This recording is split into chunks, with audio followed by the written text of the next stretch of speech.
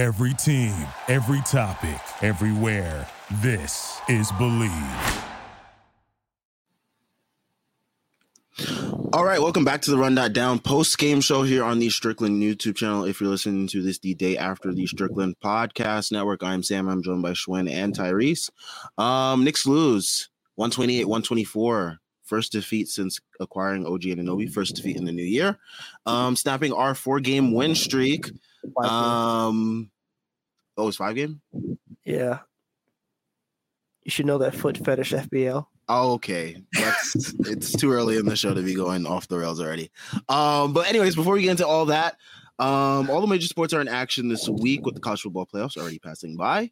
BetOnline is your number one destination for all your sports wagering info, including all news for pro football, the NBA, upcoming fights, and NHL games this season. Head to the website today to get into the action and see all the updated odds for the week. Remember to use promo code BLEAV, that's BLEAV, to receive your 50% welcome bonus on your first deposit. BetOnline, where the game starts. From the beginning of this game, there was just a lack of urgency on the Knicks part. And that kind of continued up until, you can even say to the last possession, basically, like even with that whole situation of needing to get a rebound over Josh Green and whoever else it was. Or it was just Josh Green, right? Basically. Yep.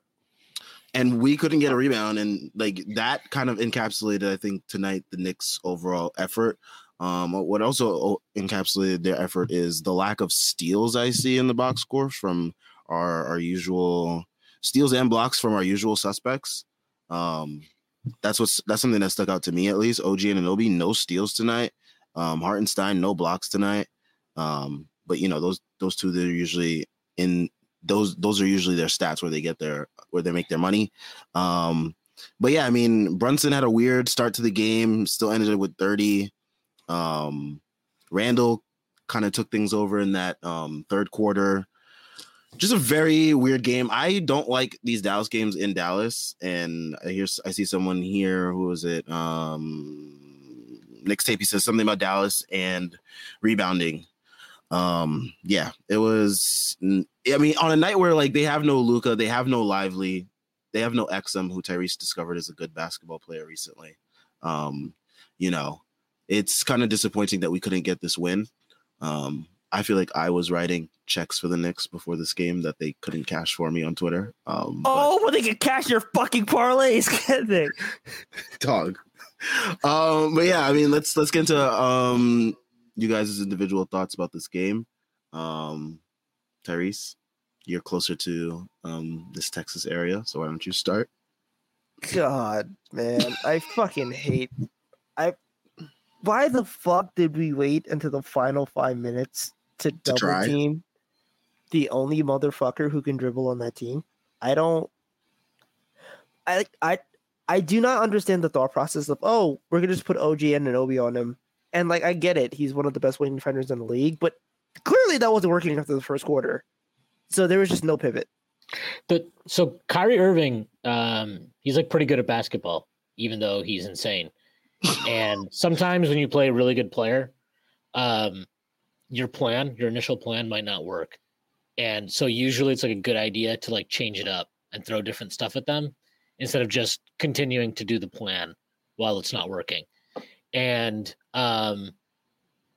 when he did deviate from the plan, it actually worked. The Knicks cut I think they were down 20 with about 8:32 left. They had it as a 1-point game with 1:06 left when they started trapping Kyrie Irving. I don't really think it's that hard. Like, yeah, we can sit here and talk about the refs and rebounding and blah, blah, blah. Like, yeah, the Knicks effort level was not at the top of its game tonight. They still should have won this game with like some basic tactical shifts. They probably win this game pretty easily. Like, I understand, okay, fine, the first half, you just come out and you're like, fine, we're just going to do this thing. You come out, okay? You fucking come out at the start of the second half, and you're still doing the same thing. The offense is still the same, the defensive execution on Kyrie is basically the same thing. They switched a little bit more, but even when they switched, it was still no help was coming.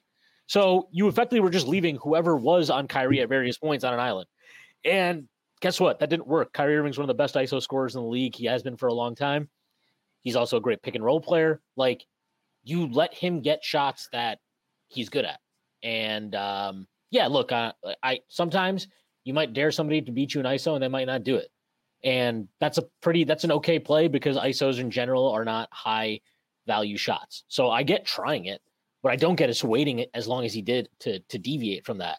And I also just think the Precious stuff is ridiculous. Like, he's not a fucking 5, dude. He like this, you're just seeing why I really I just can't see us actually winning a championship with Tom Thibodeau as I don't know why I was about to call him Tyrone Thibodeau. That's insane.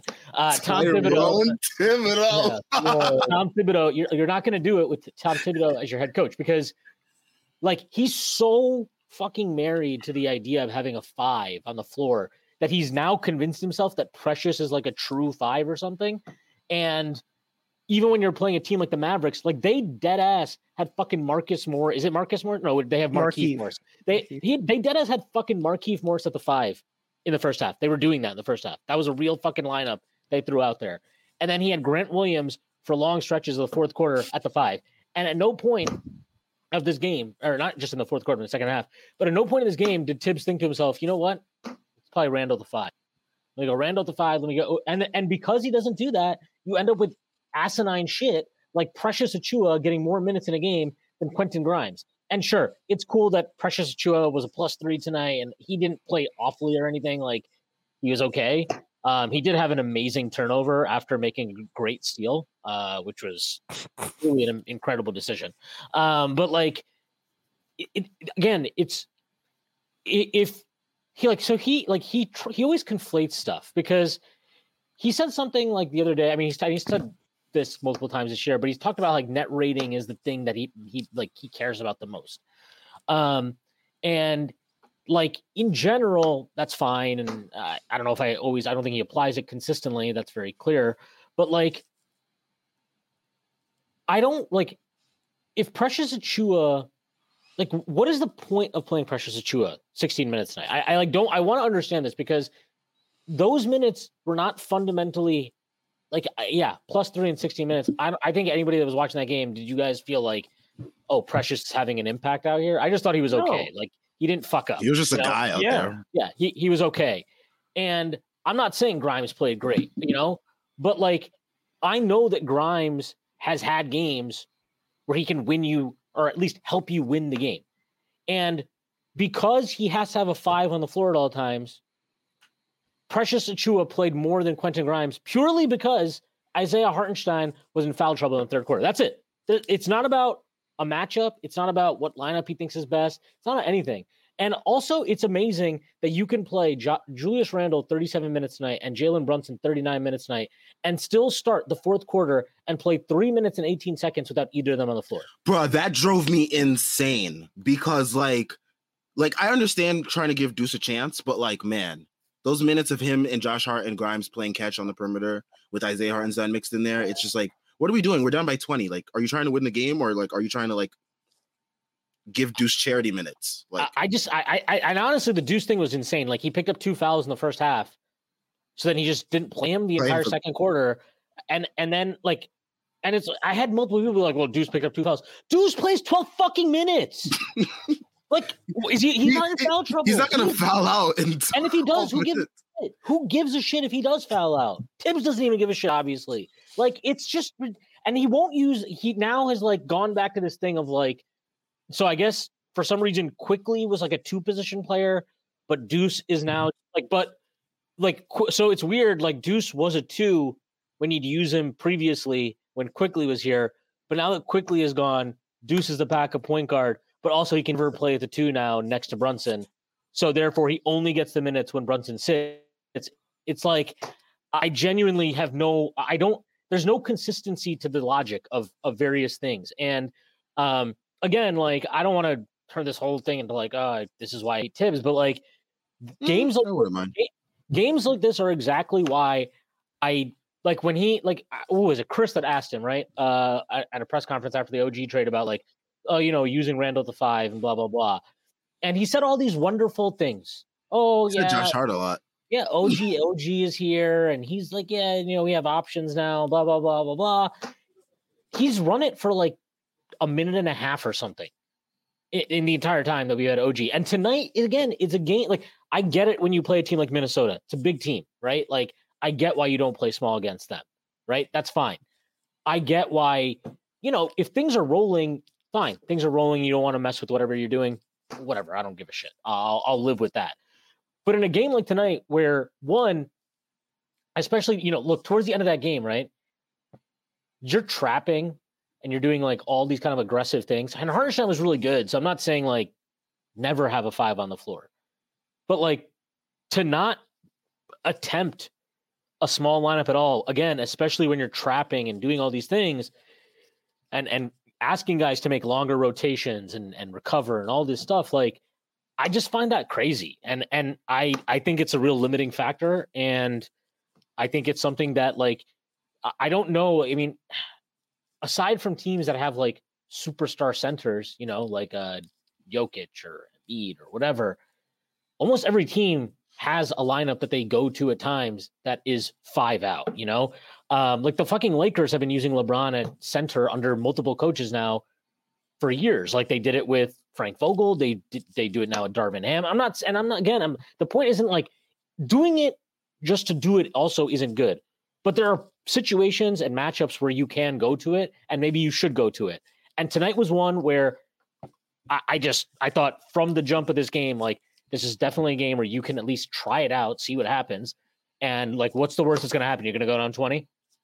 Okay. Like, guess what? It happened anyway. So, just kind of frustrating to me when, I don't know. Like, again, Precious was 3 for 3, 6 boards in 16 minutes, and he played a minute more than Grimes. It was Hart, who Grimes should have gotten minutes over.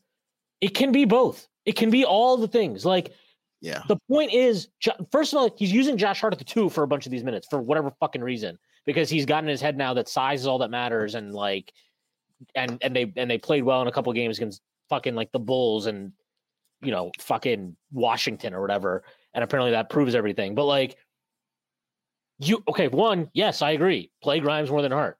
2, I would like to see Josh Hart. It doesn't need to be Josh Hart. Like, it can be Randall. It can be fucking OG Anunoby. It can be Grimes, DiVincenzo, Brunson. Like, they had lineups that was like Josh Green at 3. Josh Green is literally Grimes' size. He's quite literally Quentin Grimes' size. So, like, the lack of creativity and willingness to just try things. And yes, like the Josh Hart stuff is ridiculous. For him to play 23 minutes tonight is absurd. And he's breaking, like, I mean, some of these threes he's taking, like, I don't know. Can somebody, like, they need to get him in, like, they need to install a fucking phone booth in Westchester in the corners and make him shoot from the fucking phone booth so that he can't, like, lean sideways every single time. Like, fucking, like, it's like, dude thinks he's in, like, fucking Fat Joe video, man. Get the fuck out of here. Jesus Christ. Just go up straight. Good fucking God. But yeah, I mean, yeah. That the beginning of that fourth quarter was something that definitely annoyed me. Tyrone Thibodeau sounds like Tyrese's boomer alter ego. Tyrese, you should steal that now. You should go on the timeline as Tyrone Thibodeau during some games. Is Tyrese even still here? Yeah, I'm here. I'm here. You're muted. You're muted. What you want me to Tyrone Thibodeau? Ice, nigga, ice. Like,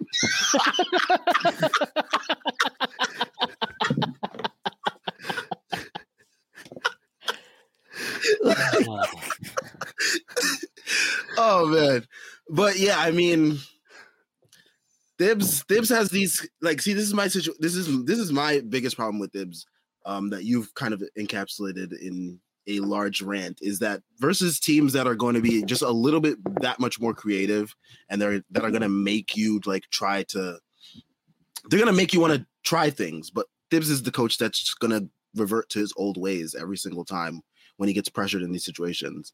Like these games that we were blowing out teams comfortably, you didn't see a lot of these thorns that we see with Thibs. But like when teams really put the pressure to us, that's when he really reverts to his old ways, or at least they show that much more.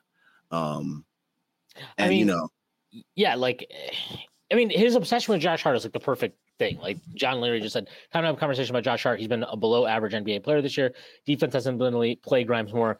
Yeah, look, I know like the net rating for him right now probably looks awesome. I think he's gotten fortunate with the lineups he's played in more so than how effective he himself has been.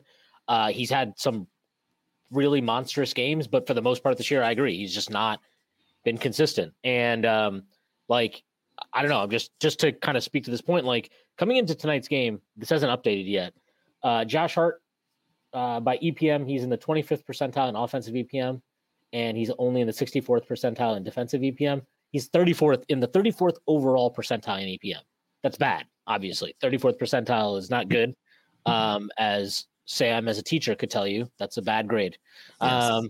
And like, he's just not, I mean, today was the guy fucking knocked the ball away from Julius twice on the glass, on the defensive glass, and then did it again on the offensive glass in the fourth quarter. Oh my God. And I'm actually surprised. Like, honestly, this is how, like, whatever you want to say about Julius tonight and I was surprised that he didn't like freaking like knock him out. Yeah, let me tell you, like, you can say whatever you want. Like, Julius did not bring his A game to start for sure. The defense was very bad to start this game. But I was like shocked that Randall did not just fucking lose it on Josh Hart. Like, it was because the one with like Grant Williams, where they both are there, and then for some reason Josh tries to like rip the ball, and then Grant Williams ends up on the ground and gets it. I was just like, are you fucking serious, bro? Like, I was like, man, you're so lucky you're not Quickly, dude, because I know Julius would have lost his mind on him. But like, but so yeah, like once like actually credit to Julius Randle for somehow restraining himself, because I certainly was not restraining myself on my couch. It was, I don't know, this Josh Hart thing. It's like, again, so tonight he plays 23 minutes. He's a -11. Grimes 15 minutes, -8. DiVincenzo 30 minutes, -6. So it's nice to see DiVincenzo get more minutes than Josh Hart. Honestly, I think he could have gotten even more. Grimes could have gotten more. But the point being is, like, anybody literally could have gotten more than Josh Hart. And he only had one defensive rebound tonight, so like not a particularly great defensive rebounding effort from him. He had 3 offensive rebounds, to be fair. But like on a night where it was pretty obvious that Dallas was just like, we're going to collapse on everything in the paint, and you can either muscle your way through, which, you know, Julius obviously did multiple times. Brunson was able to do a few times. Or you can make the extra pass and kick out to shooters. In a game like this, to not understand that and either downsize or simply cut Hart's minutes is wild to me. And again, like, I genuinely believe there will come a point in time, you know, be it in a critical regular season situation or in the playoffs or something, where he is going to lean on Josh Hart in the dumbest possible moment, and it will cost us a game. That matters a lot. And this is why, like, I worry about this stuff now, because it's not, look, I genuinely mean, it's like, they lost the fucking game tonight. Whatever, dude. Like, go look at some of the box scores in the NBA the last few days. Go look at some of the box scores tonight. But like shit happens. The fucking Celtics lost to like the Hornets at one point this year. Okay. Like, they nearly lost to the fucking Pistons at home. Like, weird shit happens in NBA regular season. That part doesn't concern me. What concerns me is the actual underlying decision-making processes. And again, like, I mean, we talked about this a lot today in our Discord, where people were like, well, why are you still bringing up like shit he did 2 years ago, you know, with Quickly and I'm like, because, like, can we just rewind? Like, 2 weeks ago, or wherever the fuck it was, this guy was still he was like starting Jericho Sims over Isaiah Hartenstein because he wanted to keep Hartenstein with the bench or something. And it took an injury to Jericho Sims to make him start Isaiah Hartenstein. Even though we knew, going back to last season, the Jericho Sims with the starter minutes have sucked. They sucked last year. They sucked again this year.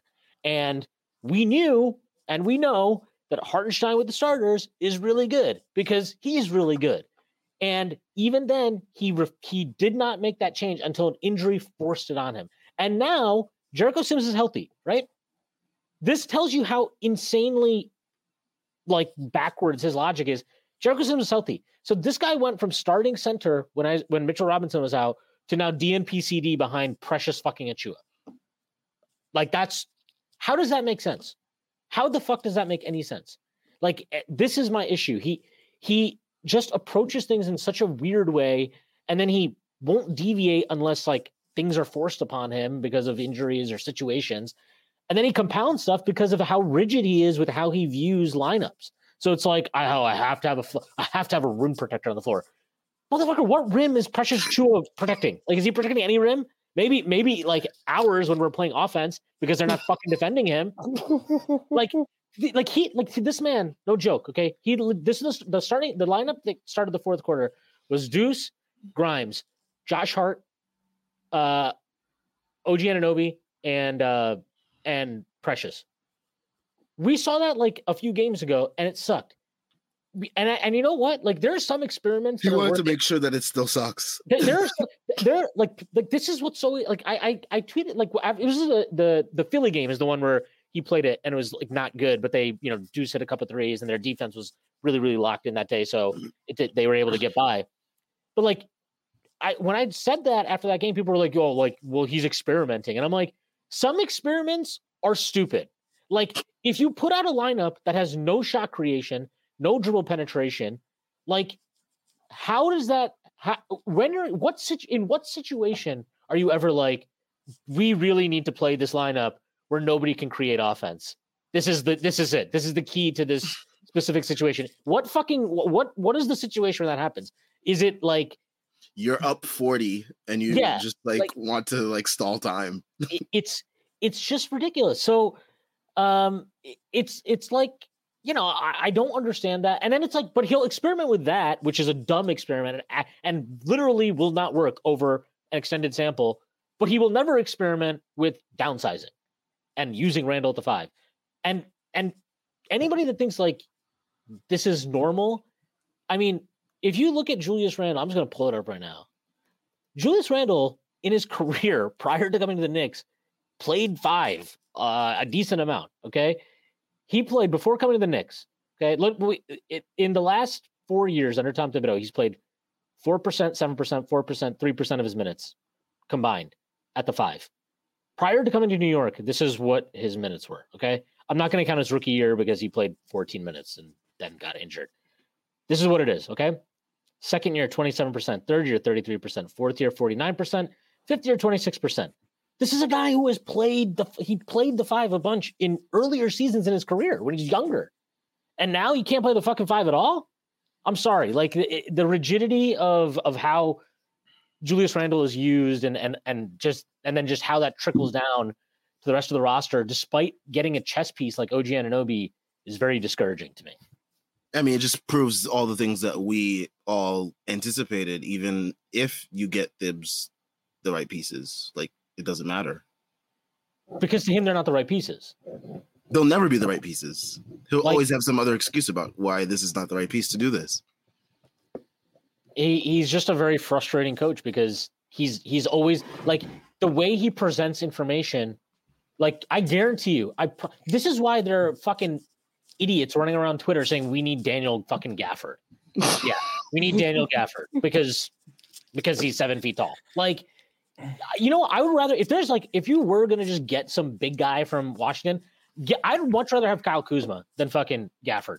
Just because I'd be like, oh, okay, good. Like, they want to maybe put out some of these weird jumbo, like 3, 4, 5 lineups without a true 5. That's really cool. Like, but that like what would probably happen is he'd probably like make Grimes situational, use like Hart or Kuzma as like the backup 2 and 3 or something, or he just extend the rotation to 10 guys. Like, it's so he'd play Josh Hart back up 2. He'd play Kuzma back up 3. Like, he'd do shit like that. It'd be really funny to hear him like talk about why Precious is a 5, but Kuzma isn't.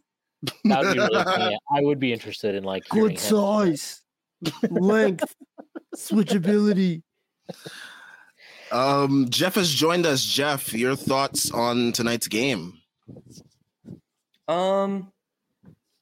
That was shitty, I guess. It was unexpected, I guess is the best word I can use. Back-to-back years of the Mavs game being shitty. Yeah. Dude, last year it's just weird. Like, I forgot they could do that. Like, I guess that's what playing I guess that's what playing the Blazers and Wizards does to you. Is I just thought they would crush teams forever, you know. Especially a team missing Luka Doncic, Derek Lively, Dante Exum, three. I hope people remember this game when we have the yearly Luka doesn't have enough conversation. Because it's gonna happen. It's gonna happen, obviously. No help. He has a guy who could drop 40 and 30. He has two guys who could drop 35 plus at whim, basically. Well, Kyrie's usage is going to drop immensely, and he'll struggle because his touches will be. I mean, somebody can record this. He's gonna quote unquote struggle, and people will be like, "Oh, Kyrie actually sucks," and it's like, or guy who likes ball in his hands isn't used to not having ball in his hands. NPC says they could have won if we doubled Kyrie earlier in the game. Look, man, I'm with you. At any point. I'll never understand the idea of like he does this and then you'll like remember in the Miami series he just kept doubling Jimmy and you're like, why are you doubling Jimmy? You don't need to. Jimmy has one leg. You don't need to double Jimmy. And I like he's so weird with how he chooses to do these things, because I remember a few years ago there was that game where like Durant was absolutely on fucking fire. I think he had like 50 or something against us, and he wouldn't trap until like the last 5 minutes of the game. And it's just like, why are you waiting this long? Like, and it's like, this is like, I get it, man. That last possession where we're down one and they get 3 offensive rebounds. Yeah, it's frustrating, but guess what? The game didn't come down to that one possession. It didn't. Like, you waited basically 42 to 43 minutes of game time to prioritize getting the fucking ball out of the one guy on their team, getting the ball out of the hands of the one guy on their team that could create and break down your defense and create all these open looks. And like, voila, magically you start getting stops. You're able to get on transition a few times. The lead is getting cut. Like, it's really just, it didn't come down to that one possession. It comes down to that because of the decisions and the play of your players. Like, we don't need to divorce them from this either, over the previous 47.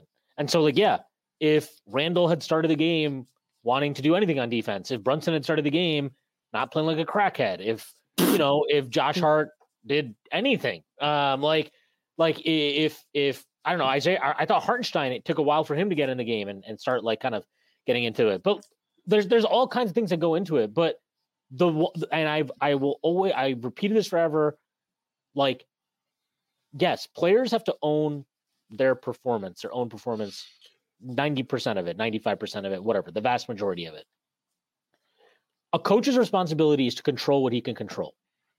And when you don't do that, and when you allow the margins to shrink and shrink and shrink and shrink, like, this is what happens. I bet you if the Knicks get this game into overtime, they probably win by like 10. Like, but you didn't get the game to overtime. And that's because of your approach over the full 48 minutes. Yeah. If you change nothing, but Josh Hart doesn't try stealing that rebound from Julius Randle, they're up 2. God. Yeah, we talked about that. That's legitimately insane stuff.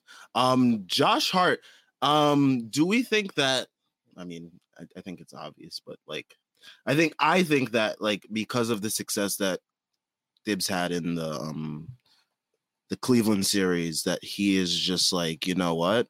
Josh Hart full throttle all the way, all the time, no matter what. And like that's the thing about him, when he finds like even the sliver of success with something at least just once in a key moment, he'll go with that no matter what. Like that just becomes his default.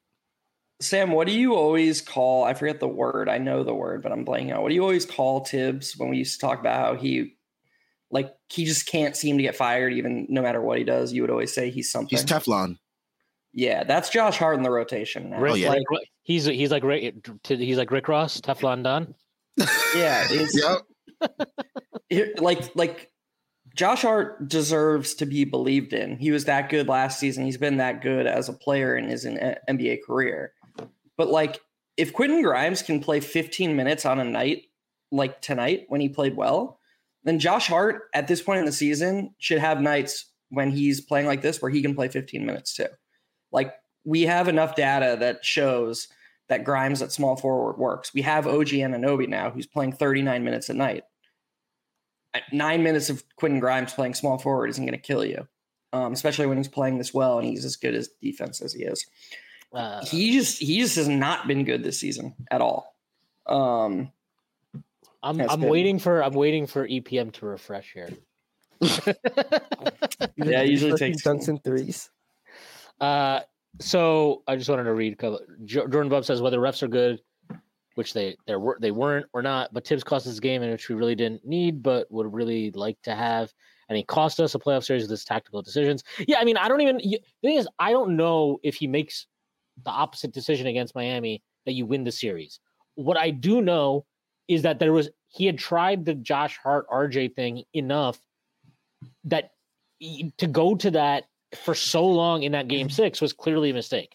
This from Larry Israel. I would criticize Tibbs for being afraid to challenge the Hartenstein foul, which should have been an offensive on Grant and was instead of 3-point play. Yeah, I mean, look, the thing is in the CBA, there's this little known rule that says that Tom Thibodeau can't challenge a play until the fourth quarter. So it's an unfortunate reality of this. Him and so many coaches in the league are really bad at this. Like, you have a challenge, use it. Like, especially if like you have a chance to like swing the tides of momentum in your favor, like do it. I feel like it was Christmas Day, Sam. I forget which game it was. I think it was the Christmas game when they brought up a stat that was like Tibbs had only challenged in 2 of the 27 games up to that point. And even like I was shocked by like not shocked because I was like, yeah, I guess he doesn't ever challenge, but just like there has to be somebody in the analytics department that's just like, wait a second, we're missing out on something here because it's literally a free roll. Like at a certain point in the game, it's just a free roll. I understand you lose a timeout when you lose, so it's not technically a free roll. But with this new rule where it's not like before, where even if you win the challenge, you don't get another challenge. Like, yeah, you have to be precise with your challenges when that's the rule. But if you get your challenge back when you win, at a certain point when there's 2 minutes left in the game, you just fucking use it on anything close. You just use it unless the timeout situation is dire.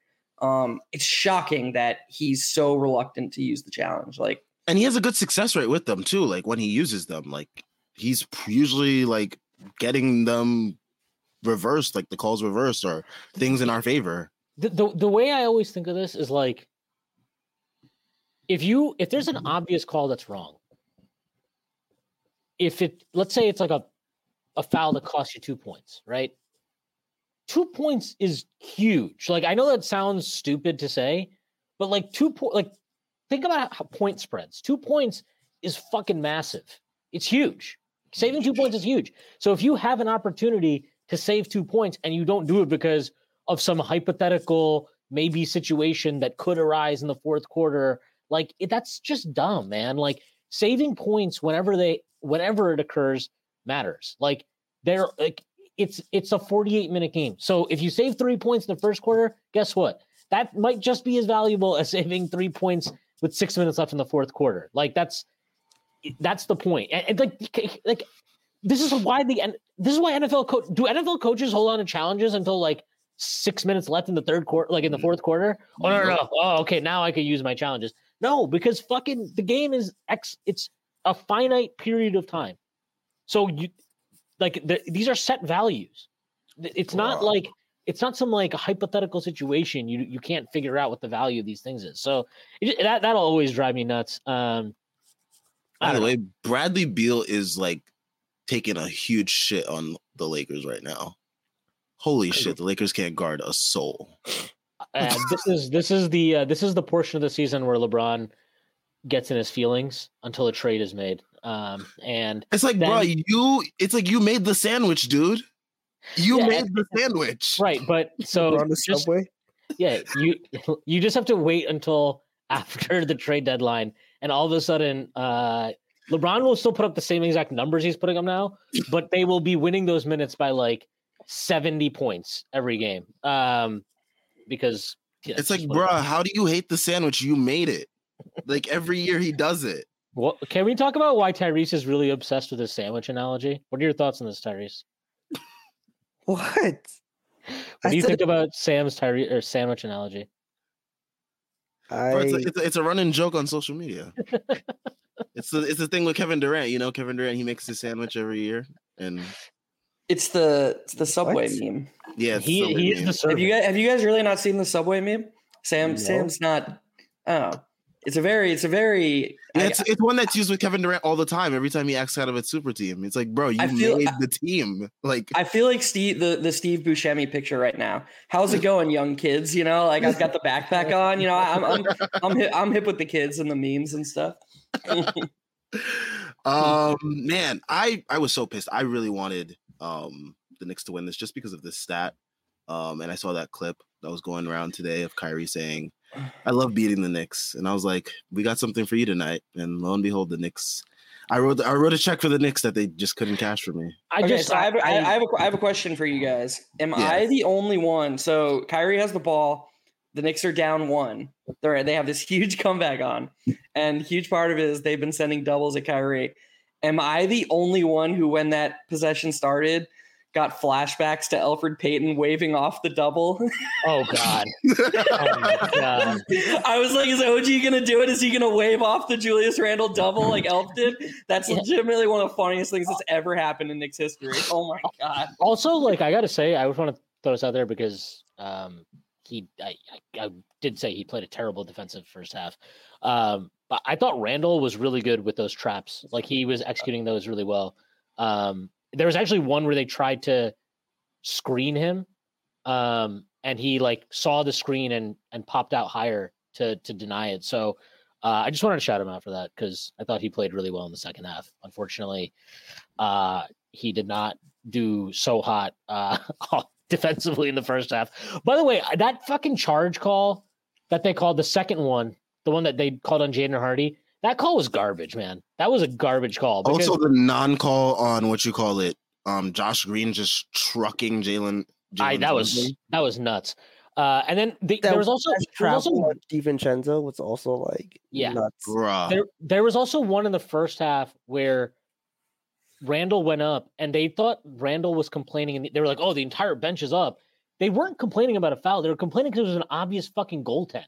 Like, it came off the glass, and Marcus Morris, the monster 5 that we needed pressure chew on the floor for, came over and blocked it. So like, it's just, man. And then like Green again really had his PBA card out throughout tonight. Bro, he was so close to just being like, the refs are like, this is really bad officiating for him, but he had to like waffle. He said, on both sides, all lives matter. Yeah, he did say he did the both sides thing, and then he also said, like, he was also like, look, it's really hard. It's really tough on these guys. I'm like, you're a fucking cop, bro. Like, get your fucking badge out of here, dude. It was ridiculous. Like, it just over here backing the blue. It's okay to just call a bad officiated game a bad officiated game. Like, nobody, it's fine. And I just, he's become such a Republican. He's hanging out with Wally and Ahan way too much. Dude, Clyde was fucking commenting like a liberal today because he was just homering it the fuck up. And for some ever reason, Mike Green is just like, Green's been hanging out with Wally and Han too much. I'm telling y'all, it's that Republican. He's been hanging out with Doris Burke too much. That's his problem. the deuce foul on Hardy was crazy. The other one that was insane was that Grant Williams one at the end of the first half, where he like dude, he just runs in front of Brunson, who's trying to get ahead of steam. Yeah, he's trying to get ahead of steam because there's 2.3 seconds left, right? So he's trying to get ahead of steam, he wants to receive the ball as he's running, right? And Grant Williams gets in his path. First, they call a double foul, which was stupid enough, which was dumb enough. But I was like, all right, double foul, we get the ball still, whatever, I'll take that. Then they get together, and then they're like, oh, no, actually, it's an offensive foul. Get the fuck out of here. Grant Williams he is the biggest piece of shit. I fucking hate that guy. He's built like a fucking baked potato. I fucking hate him. He's built like a fucking, just a sack of shit. Stacked fucking 6'4" that weighs 320. He should be a defensive tackle for the fucking Edmonton Argonauts or some fucking CFL team. He's a fucking geek who's built like a double fudge sundae. I don't give a fuck. Double fudge sundae. Just nothing, just fucking lumps everywhere. Get the fuck out of here, man. God, he was very annoying tonight. He's always annoying. He was like born annoying. He's literally born to be annoying. He is just a fucking loser. He has the fucking. Did y'all see that clip of him with Taylor Rooks, by the way? Yeah, at least he provided himself. that, because the replies to that interview are like literally the funniest thing in the entire world. Like, just go if you're bored, just grab a 6-pack of beer and read that thread, and then you'll have a fucking good night, man. Like a really good night. He has the fucking charisma of a hall monitor. I could just hall monitor. That's crazy. God. Okay, so to talk about actual basketball here for a second. Schwinn brought up Markieff Morris playing center, and I just want to dispel one myth. Tibbs is, and this isn't to counter what Schwinn's point was, because I still agree with Schwinn's point, but just for a slightly different reason. Tibbs isn't playing paint-bound centers, rim-protecting centers like Mitch and Hardenstein and quote-unquote Precious Achiuwa all the time, because he wants like them to match up with opposing centers because he's afraid of getting bullied for the most part. Obviously, against like Embiid and Jokic, he is afraid of that. He sticks with them because he's afraid of losing at the point of attack and the guards just getting nonstop layups. Like if Julius Randle is the only big, he's afraid of the guards penetrating and getting layups. He wants that last level of defense. The problem is when you have a lineup like the one they had with Grant Williams at center, the Mavericks weren't getting layups. They were just getting relentless threes. And so when that's happening, when you're not switching everything, when you're losing at the point of attack and the Mavericks are just creating open three after open three, the benefit of going small with them is that you can switch everything and take away the threes. Yes, you might cede some layups. Like Tibbs would say, okay, well, this layup we just gave up wouldn't have happened if Isaiah Hardenstein was on the court. Guess fucking what, dude? All those threes that you gave up wouldn't happen if you had a smaller lineup. So you can't only have it one way. You don't get to say, oh, I have this guy out here because God forbid they give up an extra layup or two. You would much rather give up a sort of contested layup with Julius Randle meeting them at the rim than never-ending open threes. In today's day and age, letting the whole other team get into rhythm and giving up all these open three after open threes, that's worse. So yeah, I mean, I always see people be like, oh my God, they don't even have a center. Why are we not going small? And it's like, let's watch the game. And if the team is getting to the rim all the time because your point of attack defense is bad, okay, I'm fine with having that last layer of defense. If the team is just launching away from three, it doesn't fucking matter who's at the rim. Like it doesn't matter at all. By the way, new Josh Hart EPM numbers just dropped. That he's now in the 32nd percentile in EPM with a robust minus 2.9. He is in the 24th percentile now offensively and the 63rd percentile defensively. He's a negative now on both ends, minus 2.9 on offense, slight negative on defense, minus 0.1. Tonight was one of his worst defensive performances of the season. There was a play in the first half where he made Jaden Hardy, Jaden Hardy just blew by him. And I'm like, is he prime Russell Westbrook now? Like, what the fuck was that? I don't know what's up with him, but like, it's like he had that, was it against Philly that he played like a fucking absolute man possessed? Is that the Philly game that Josh Hart had? Yes. And like, it's like he did that, and then since then he's gone back to a lot of just like, that game brought him however many, games left that he needs, to still remain Thibs' favorite. He's always going to have these games where, it refreshes that card for him. He's just always going to see what reinforces what he already knows to be true. We already know this about Tibbs. Like, he literally talked about OG Anunoby and being like, I think net rating is the most important thing, and OG Anunoby's net rating through 4 games is amazing. He had 4 years of evidence with another person whose net rating was always the best on the team, and that never fucking mattered. The only reason he's now trying to act smart and be like, oh yeah, I care about on-off like net rating, yada yada, is because he already decided in his head before the trade that OG Anunoby was really good, which is correct. OG Anunoby is really good, but it's like the analysis isn't consistent. Like, I guarantee you right now, the Deuce minutes are so ridiculous because over a small sample, the on-off stuff is terrible. And so it's like, oh, this reinforces what I already know. Deuce can't play big minutes. Just got to play Jalen Brunson an absurd amount of minutes every night. The front office has to get me a guy. It's on the front office now. And Schwinn talks about this all the time. The front office is going to acquiesce. They're going to get him a ball handler. The more we do this, it's like, what is even the point of Tibbs? Like, this is like he's basically making himself. I don't even want to say redundant, but just like, what is the point? He's like, oh, if I don't have Jalen Brunson and someone who's sort of like Jalen Brunson behind him, I'm just going to play Jalen Brunson 48 minutes a night. Like, your move, front office. And it's like, dude, if any team had 2 Jalen Brunsons, they'd be fucking awesome and they could figure it out. Like, your job is to figure out how to play Jalen Brunson a reasonable amount of minutes so he's ready for the playoffs, and then figure out what to do when he's off the court. Playing Jalen Brunson 42 minutes a night and then being like, oh my God, these 6 minutes aren't working, get me somebody else, is preposterous. By the way, tonight, I just got to say this because this actually, like, this really makes it hilarious to me. Brunson played 39 minutes, Randall played 37, Hartenstein played 32, and he still started in that fourth quarter. Pretty sure Hartenstein didn't come in until like 2 or 3 minutes in. Yeah, like it was like, ridiculous. If you're not going to have Brunson or Randall on the floor, at least give them Hartenstein. At least give them something that gives them a fucking chance. And it's so dumb to me because look, I'll say this too. Like, I love Quickly, right? If you put Quickly in these lineups with Deuce, yeah, he might just like make them somehow somewhat functional because like he has this knack of doing that. But we'd still be like, these lineups suck. Like, these are not good lineups. The problem isn't. Part of the totality of the 5-man lineup. The issue is, yes, Deuce is not a capable initiator of offense in this moment in time. I agree with that. But like, him hitting spot up threes doesn't mean that we don't need to get another guard. Correct. Shooting so well from 3 though. Come on, man. To everyone that was in my mentions after that tweet. but also like, okay, so Deuce isn't good at these things. Okay, he's not good at this thing right now. Why are you putting him in lineups that will exacerbate that? Like, it will be exacerbated. Self-fulfilling prophecy. Dibs loves that. It's so fucking dumb. It's so frustrating.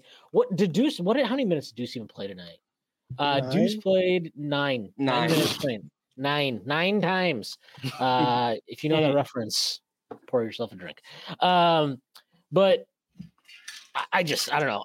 The Deuce thing is weird because, again, like, I just can't get over the fact that before IQ was traded, whenever Deuce did play, it was basically with another point guard on the floor. And now he can only Schwinn, they have another point guard on the floor. Josh Hart. He can do everything. Josh Hart used to do it all. Please. I gotta be honest, Schwinn, the more games like this happen, the more the front office should just call Tibbs' bluff and be like, dude, this roster's good enough. If you're actually going to stick a bench unit out there with Precious Achiuwa and Deuce McBride in playoff games, hang yourself, like do that, please. No. I didn't mean like that, Sam. I meant like that would be hanging yourself. So yes, by all means, I didn't mean, I would never joke about that. I would never joke about that. Yeah, I know. And the thing is, like, this is what always drives me nuts because when you criticize Tibbs for that, there'll always be people that are like, well, this guy didn't play well. And it's like, yes, I fucking know that, dude. Like, I'm not saying he played well. My point is, this lineup sucked. Like, that is it. You can, yes, I understand. And maybe that lineup sucking contributed to why that player played bad.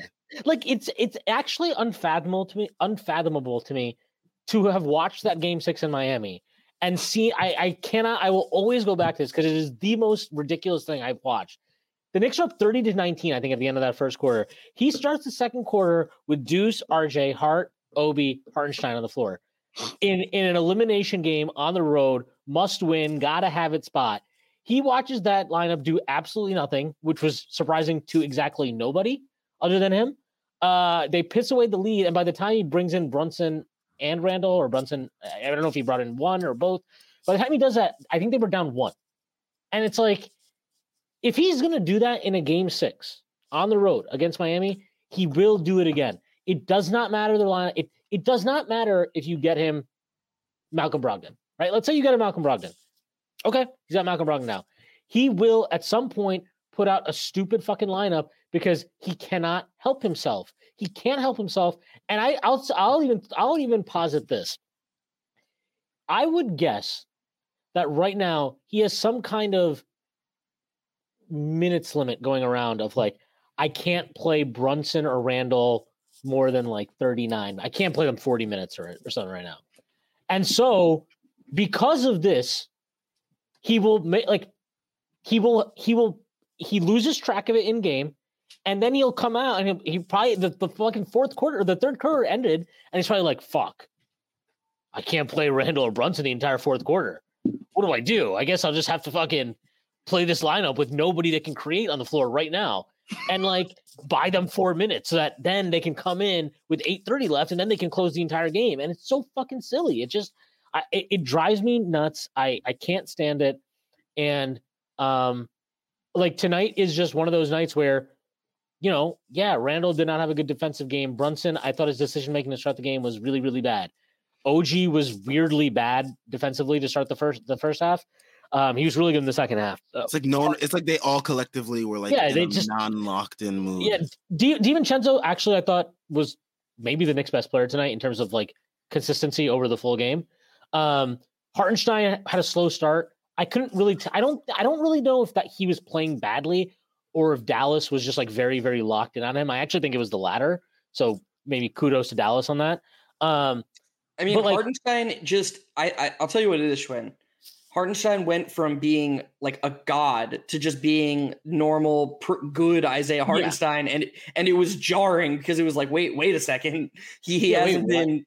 Why isn't what happened? Why aren't you Hakeem Olajuwon again? Right, exactly. But look, I thought I'm not even going to judge Deuce because like anybody that's like, why isn't he being more aggressive offensively? Like,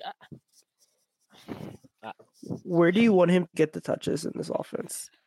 Like he's clearly not empowered to do it. I actually thought it was, we're judging on a 9-minute sample.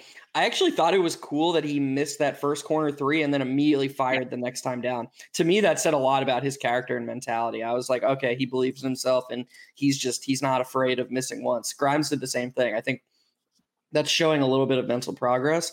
I actually think he runs a better pick and roll than he's given credit for, like the times I've seen it. And I think that specifically when he plays with Julius, if somebody, whether it's an assistant coach, Julius or Deuce, somebody was just like, okay, Julius, you're the guy, you're going to get most of the touches, but we're going to get you the touches this way in a way that lets Deuce like initiate the offense and maybe potentially brings other people into the mix.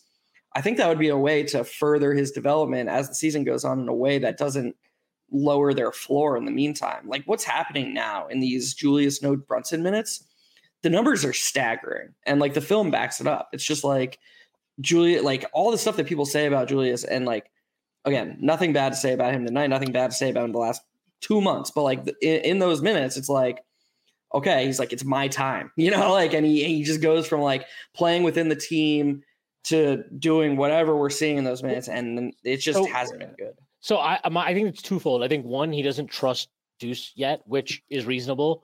And then two, I'm pretty sure Tibbs doesn't trust Deuce yet. So he's not calling, like he 100%, whatever like, it was very annoying to see the things he would do with Quick where like Hart was bringing the ball up, but then they would have IQ come around the screen from the far side. But it was clear that was like a design thing they were doing to get IQ kind of going downhill or whatever, right? So it was obvious that he was running plays for Quick. It is obvious to me he is not running plays for Deuce. None. Like if he's running a play for Deuce, it is go spot up in the corner and this play is for you to get a corner three. It's not like, oh, I want you to run this pick and roll right here. That's not what he's trying to do with Deuce. And I understand, it's a hard balance because you're trying to win games and you also need to bring this player along. I get that it's a fine balance, but it's hard for Deuce, right? And I think that's just part of the growing pains you're gonna have to deal with for right now. But nobody really played that exceptionally well today, right? There were guys that had bursts. Randall and Brunson had bursts in the second half. Whatever. We don't need to go down the list. It's just like sometimes you need your coach to be the difference and to help you find your way and to help you find the margins and win the edges. And I just think Tibbs is good at is keeping guys committed, giving you baseline structure on either end of the floor. I think his macro level thinking of like what are the margins we need to win are generally like correct, even if I don't agree with all his processes getting there. Like, I think the ideas that he has, broadly speaking, are fine. But in a game like tonight where, yeah, your best guys don't have it to start the game and the defense isn't locked in and X guy, like, Hartenstein gets into some foul trouble and whatever, like he does not have it in him to find the edge consistently. And now that the bench, like, a lot of times his solution in these moments would just be play quickly more. It would, oh shit, it's not working. The starters don't have it tonight. I guess Quickly's gonna have to play more tonight. And guess what? That would work a lot because Quickly was really good. But now that you don't have that type of spark plug off the bench, and I know I still think Josh Hart will be fine in the long run.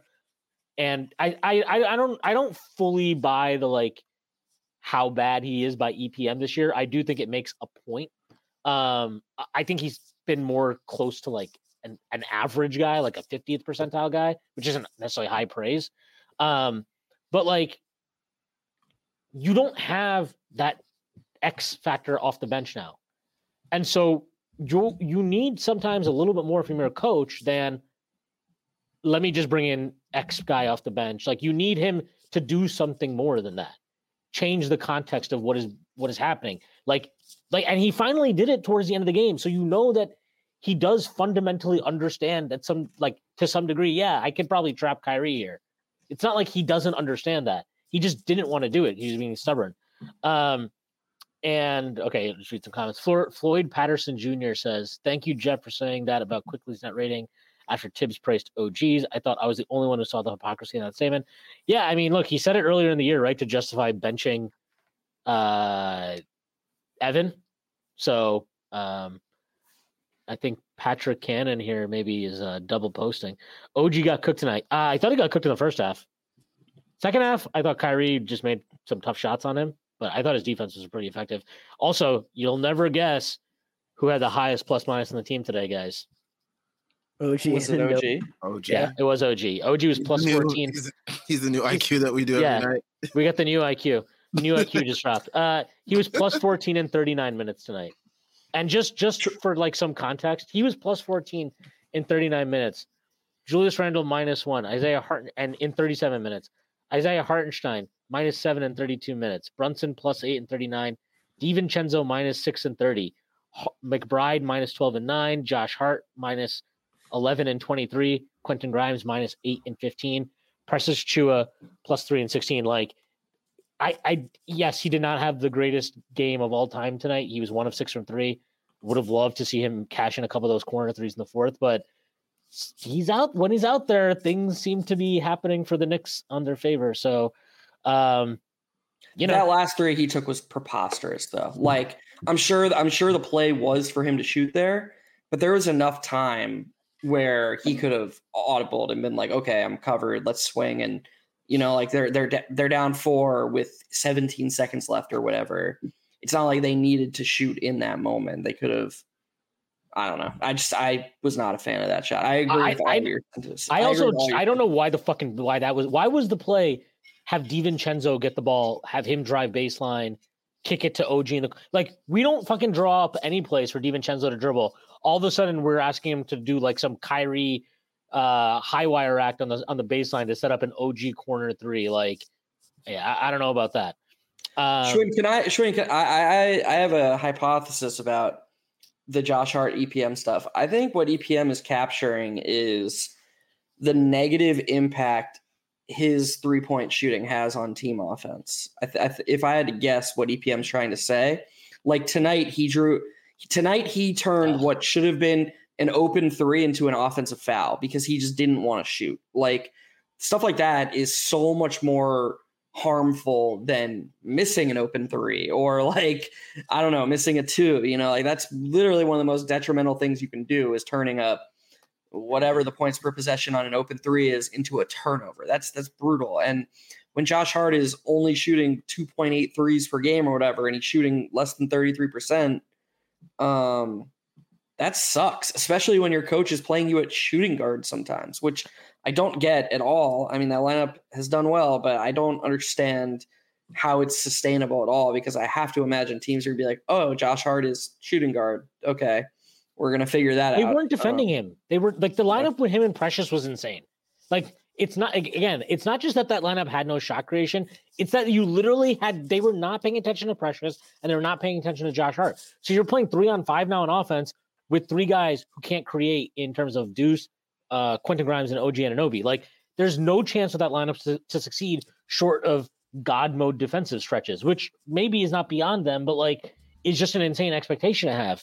I don't disagree with what you're saying about Josh Hart. I just think it's a little bit excessive, but I also take it for what it is, in the sense of like, there's no denying it. I don't like, I know the raw net rating for him looks pretty good, but like, to me, he's been very clearly not the impact guy he was last year. And it's not just that he's not been as good. He's been downright mediocre, to say the least. And what makes it more frustrating is that it's like he's trying, like, Tibbs keeps trying to like squeeze him into these lineups and rotations and make it work. And it's like, dude, maybe it's just not going to work right now. And you just need to like dial it back and dial somebody else's up. And there'll be a point in the season where maybe, DiVincenzo stops shooting like Steph Curry from three, and you need to find a way to get Josh Hart going again. And you can go back to him and you can dial up his minutes then. Like, it doesn't need to be this way. There's no reason for him. There was absolutely no reason for him tonight, especially in that fourth quarter when you're trailing and he was shooting like absolute shit. For him to come out, for him to stay in the game and Grimes to go out was so just dumb. That was just flat out stupid. So yeah. Oh man, dude, somebody posted George Steinbrenner in hell seeing Marcus Stroman with a do-rag on Yankee Stadium, and then posted the Tony Soprano having a heart attack. That is such a questionable signing. Fuck, man. That is such a questionable signing. I swear, like 3 times a day, I see something on the internet where I'm just like, please never get rid of. Please just let it stay forever. It's just too funny. Today's example of that was everything in the Grant Williams Taylor Rooks interview. I was literally reading every reply, just cackling. It was so fucking funny. Oh my god. ZMP 323 says Johnny Bryant when. I bring this comment up to bring up Emmanuel Quickley's, of course, amazing Players Tribune letter/article to the fans of New York. What a great guy Emmanuel Quickley is. Great player, great guy. Sucks that he's going to be on the Raptors playing well. Definitely not a fan of that, but good to see him have a chance to really do what we all on this panel have envisioned him doing. And it was really great to see him mention the Boston game. Because like I think that's like every single Emmanuel Quickley fan / Knicks fans like favorite game from like the last like 2 to 3 years, I want to say, or like even beyond that, I would say. But it was great that he kind of has a pulse on the fan base as well. And, it was just great to see that, a player that we all embraced us as well. Yeah, that was awesome. It read really authentic. It was sweet. And it kind of sewed up or tied a bow on, I mean, this stupid loss aside, I think all Knicks fans should feel really good about having OG Anunoby on the team. And the dividends of the idea that Anunoby is a superior fit to RJ Barrett in the starting lineup, and that what Quickley was bringing was there were a lot of diminishing returns. There was some redundancy. We were never going to be able to maximize Quickley. So if getting somebody like Anunoby is the cost, we can agree or disagree the extent of how happy we can be, or even if we're going to be happy, but it's happened, it's done. And the fact that there are no hard feelings on Quickley's end, and he's like, I grew up here, I loved it, I love the fans. That was really nice to see, because he was beloved by most of Knicks fans. And, I hope that nobody's now a Raptors fan, but him and RJ, it's when they're not playing the Knicks, it's okay. It's okay to just be like, I hope they do well. I wish him and RJ the best in the future. And mostly I wish the Knicks the best in the future, so it was nice to get some closure on that whole situation. Definitely. Yeah, it was a nice letter. It actually read like one that was actually written by him, which is not the case for most of the Players Tribune things I've ever read. I thought some of the stuff he wrote in there about Johnny Bryant was really nice, about Julius Randle was really nice too. The Wes anecdote to start it was hilarious. But like, yeah, it was just a nice piece and like gives it kind of closure, like you said. But I think it's stupid for fans to care about stuff like that. We shouldn't care about our favorite players. Why didn't he give us a thank you note on IG, bro? Yeah. No, it was nice. Schwinn, how dare we care about things like basketball and emotions and favorite players and this mundane thing we call life? Yeah, I don't know. It was cool though, and I've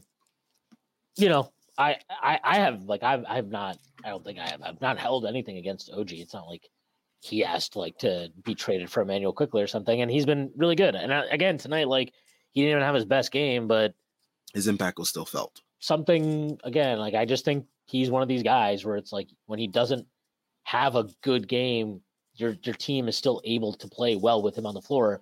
That's a talent and that's a skill. It's an ability. But yeah, like it was nice for kind of Quick to have his little farewell to the Knicks and to thank he thanked the fans too, which I think was a really nice touch because like Jeff said, he was definitely a big fan favorite. I think I've mentioned this, I've talked about this a lot. I think there was always like a special kind of energy in the Garden when he was starting to get his shit going, and it's been cool to see him like keep his kind of like this team is still really fun. Like leaving aside today, they're going to win a lot of games. They're going to kick a lot of teams' asses. Looking forward to that. But like in terms of just like fun, like a player who is a fan favorite and like plays with joy and all that stuff, like it's not, I don't know if there's really anybody on this team that plays like that with the way that the charisma and kind of like some of that, like that joy that Quickly played with, which was its own unique dynamic. That doesn't obviously mean like though they can't succeed, you can't win a championship. Like, that's definitely not the case. But there was something special about how he played and kind of like, especially for this fucking team that had sucked for so long. And it's like our big joy would be like, I don't know, like Frank coming in and hitting like a couple threes or something. It was a big departure, and I think more so than RJ for sure. I think Quick helped turn things around. Like he was a real driving factor in the success of the team while he was here. And, again, just nice for him to write that out. And it was received really well too. I think fans really appreciated that. And that's, I for wherever he goes in his career, I think, Emmanuel Quickley will always be good. He'll always be good at Dykeman, as the kids say. That's great and all, but what the fuck is he gonna do with this jersey that I bought for him? I need a refund, bro, like immediately. Bro, it's a classic jersey now. Yeah, get it framed, loser. I got a solution for you, Tyrese. I don't know if you saw, speaking of good things, but Sam finally got off the schneid of his unlucky streak with betting, and he finally won a parlay. So maybe Sam could just loan you the money, I'm fucking mad. First of all, this fucking foot fetish freak over here. Wow. Is like, first of all, you need to apologize for that because that is a wild ass tweet you had earlier. But anyway, it wasn't even wild. There's been wilder tweets tweeted. You're married, bro. You can't be tweeting like that. All right. You're retired from that, bro. Anyways. Look what I've done. Look what I've created. Look what just started bringing up my parlays. This isn't supposed to be talked about until hour 2 of the podcast. I gotta say, Sam, you must have a real talent, because obviously, like, a bias is created when you win. Like in your head, like you're like, oh, that must have been a good bet because it won. But oftentimes you bet something and the odds will be really long, and I'll just be like, man, that just seems like so possible. You know, like it'll be like plus 20,000. And so, I mean, plus 20,000 is like 0.05% or something like that. Like it's just incredible. Like it's incredibly unlikely to happen. But then you look at the things and it's like, yeah, you know, like you can just see all those things happening. So I don't know. Again, I'm not like a professional sports bettor by any means, but I do feel like you have a good feel for those putting together long shot parlays that feel like good prices. It helps better when you're watching it and you're able to get a real like good idea of the game flow, who's got momentum, who's got things rolling, who do you expect to get things rolling. Did you bet that at halftime, Sam? I placed several bets from halftime up until like I want to say the 3-minute mark on 3-minute mark in the third quarter. Just because like that was the point of the time where like the Knicks made several runs, of course. And I figured that either Julius or Brunson or both of them were both going to have it going for the Knicks to have a chance. And I anticipated that Thibs was going to play them as much minutes as possible to have a chance, and he did. And if the Knicks were going to make things competitive, I anticipated that, of course, Kyrie and Tim Hardaway were going to continue to do what they were doing because they were the only guys scoring for the Mavs. So just being able to watch the game and being able to just like get a sense of how things are going and how do you expect things to play out, you know, even if the odds are long, for me, it's like it can always happen. Nice. Well, good work. Yeah, I try. I'll see what happens tomorrow. I have a good feel with Knicks games just because I watch the Knicks the most, of course, obviously, of all the NBA teams. So it's easier to get a pulse on them and who they're playing rather than like watching like some random like Pacers Hawks game or like, you know, whatever it is that's happening on like a Friday night that the Knicks aren't playing. But yeah. All right. So let me see. MF asks this multi-layered question. What's the next step if Thibs still refuses to make timely adjustments like trapping Kyrie and playing Randall at the 5 in the playoffs? They can't keep rewarding him with pieces he wants like OG, then use the excuse that he doesn't have the adequate talent to compete with other teams in the conference. When is it on the front office to make a change? I mean, this playoff is probably going to be like the referendum on him. And if he can't win with this team, especially if they get him a Brogdon at the deadline, which I think they're going to do, then I feel like it's up to him at this point. So he should have been fired at the end of last year's playoffs. And if he repeats that type of idiotic performance against a quality playoff team like he did against Miami, he should be fired again. Whether he will or not, I don't know. But if he can't countenance the idea of flexibility with his lineups and rotations based on the dynamics of a game, and not just the lineups and rotations, but also his tactical approaches, that says something about him. And that's not just, it doesn't just say something, oh, like he's not, we've seen this enough now for however many fucking years he's been the coach of the Knicks and the Timberwolves and the Bulls. There are fundamental things about him that are consistent. And even when you think he's figured it out, he will revert probably at some point. And that's just what it is. So I hope I'm wrong. And I hope that he performs extremely well in the playoffs and that the Knicks make a deep playoff run. But I will continue to believe that, like in Oppenheimer, where he's like, until I see evidence to the contrary, I'll believe that Dr. Oppenheimer was loyal to this country.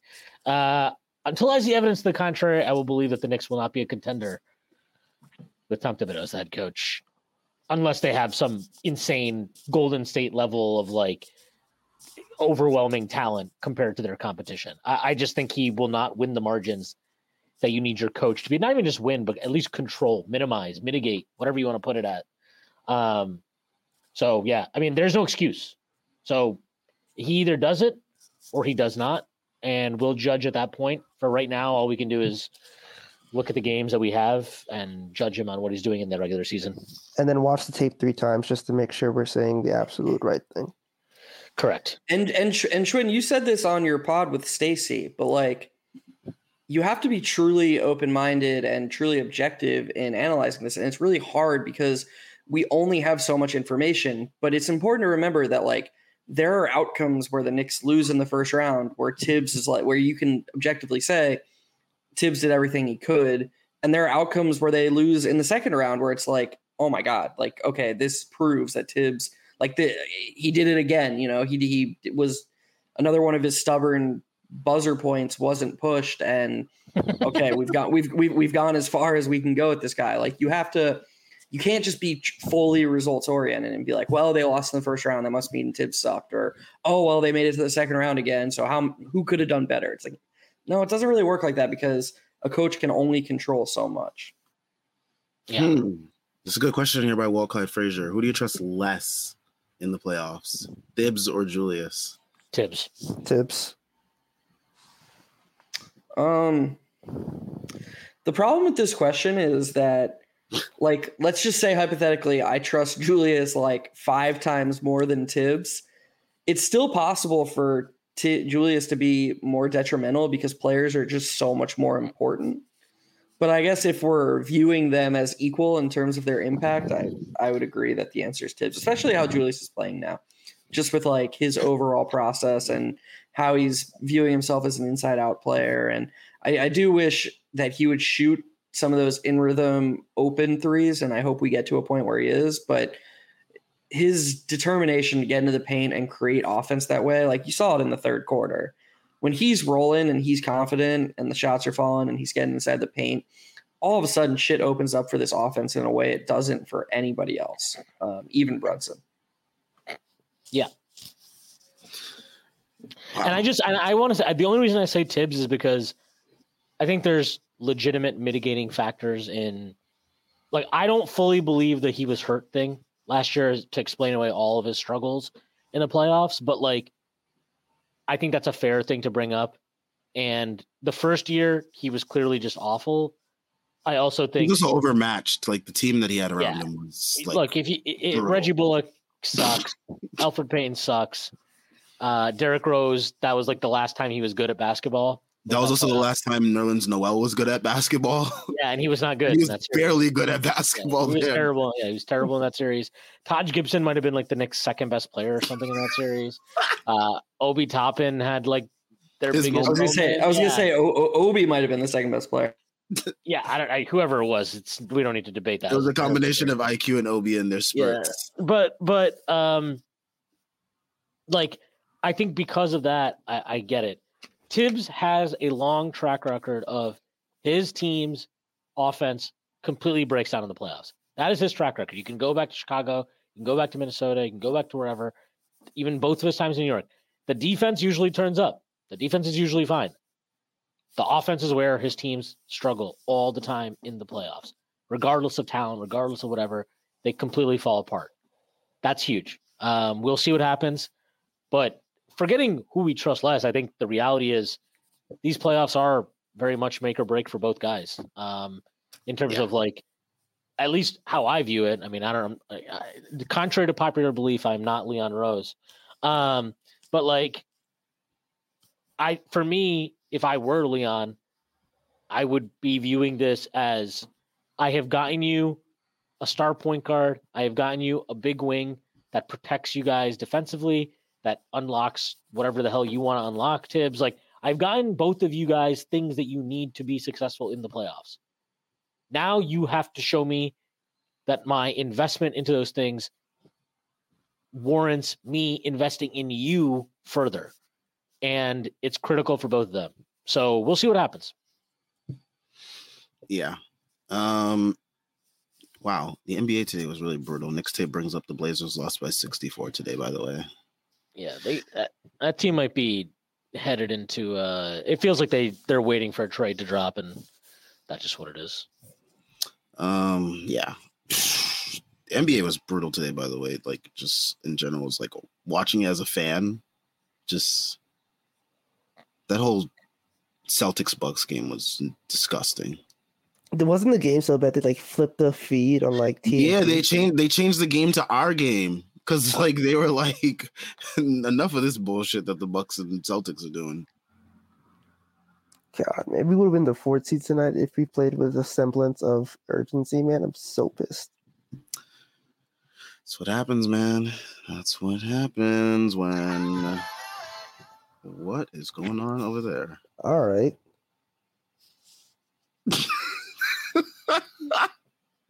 That time of the night. Okay. I'm just looking at feet pictures. All right. Sam said retweet. All right. All right. So FBL foot fetish. Anyways, I guess we're up to this part of the podcast tonight. 80 was breaking my parlay. I didn't have any hope. Huh? You don't get to complain. You don't get to complain tonight. I'm not complaining. I'm literally about to say I didn't have any hope in the Lakers parlays that I posted because the Lakers are ass. And if you hit 2 tonight, hope. I would have been swinging. Sam just needs to go get it. Sam just needs to go get a pedicure and he'll feel better tomorrow. Oh, right. You know what? Sam, you can. Well, man, never mind. It's a month away. I was gonna say that hotel room and dinner for you and your girl in a month. It's locked. It's locked in. You know, but no, we still got a lot of parlays to play over this next month. So FBL stands for feet be lovely. All right. All right. What the fuck is this feet thing today? What is happening? I posted a joke tweet today. That was not a joke. I'd show you. It was a joke tweet. That was a joke. Yeah. It was a joke tweet. Yeah. Sam is a dog lover. I didn't realize that the Run.down was a kink shaming post game. Yeah. Sam revealed that him and Rex Ryan have something in common. Wow. Okay. You know what? So when somebody's out, Sam has a tattoo of Mark Sanchez on his leg too. Yes, I believe it. Wait, Rex Ryan has a tattoo of Mark Sanchez on his leg? Yeah. That's legitimately insane. Of all the quarterbacks to tattoo on you, Mark Sanchez was the one. All right, so question when athlete's foot. When you hear athlete's foot, how does that make you feel? All right, you know what? I am ignoring all of this. Connor Pearson Ward says, "Will be free walk, so feet be lovely can run." Good point. Well, Clyde Fraser says Tibbs has a tattoo of Josh Hart. It's like now if we're gonna bet, probably has a tattoo of Derrick Rose or Taj Gibson. No, probably Taj. Taj is good. He definitely has one of those voodoo dolls with Quickly's face on it in his house that he just throws shit at when he gets home. Why is he scoring 20? Oh my god, I had to play him again. Fucking A. He's so small. He's so small. Okay, so Sam, if I said the court is 94 feet long and 50 feet wide, and it's not oh my god. You start sweating? Yeah, look at him drinking that water there. Wow. Okay. Tyrese, are you allowed to kink shame behind an avatar? That seems like not even playing fields here. What do you got going on over there? Tattoo definitely. Yeah, I don't know. I don't really have much. I genuinely don't think. Do we want to talk about the next matchup? Who's the next? Who's the next? They play Memphis Saturday night. Is that at Memphis? I will say because they lost this game, I'm not worried about them having they will be ready to go against Memphis. I mean, the Grizzlies are also very hobbled at this point.